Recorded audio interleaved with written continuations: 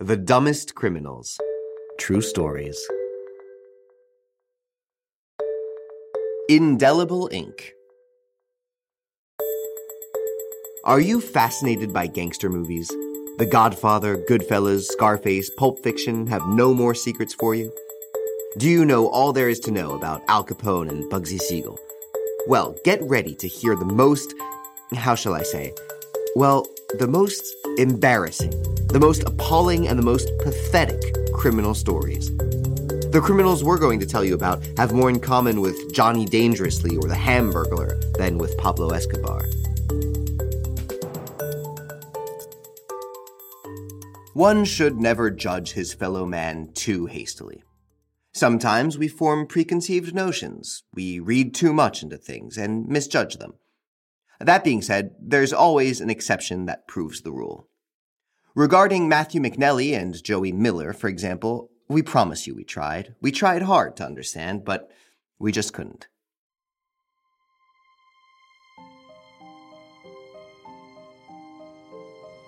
The story takes place in 2009 in the Iowa town of Carroll.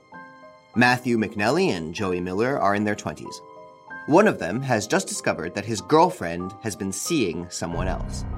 The two friends find out the address of the alleged lover, and, driven by revenge, they decide to rob his house.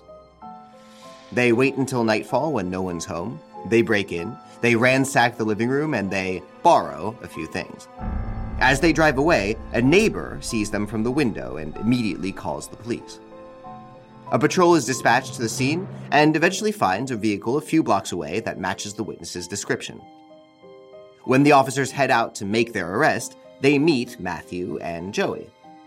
They are immediately struck by the fact that the perpetrators' faces are covered in permanent black marker. When asked the reason for such a getup, their answer is disarming. The burglars wanted to go incognito. The arrest poses no problem, except that the police officers have trouble containing their laughter. There must have been a shortage of balaclavas in Iowa that day. How else to explain it? And even if there was, there's still 1,000 other ways to conceal one's identity before seriously considering the idea of smearing one's face with permanent marker. As the police officers stated in their report, the guilt was evidence in their faces. We can only hope that the black marker will be gone by the time they've finished serving their 6 months in prison. Did you like this episode? Feel free to comment, share, and rate it. See you soon for new stories.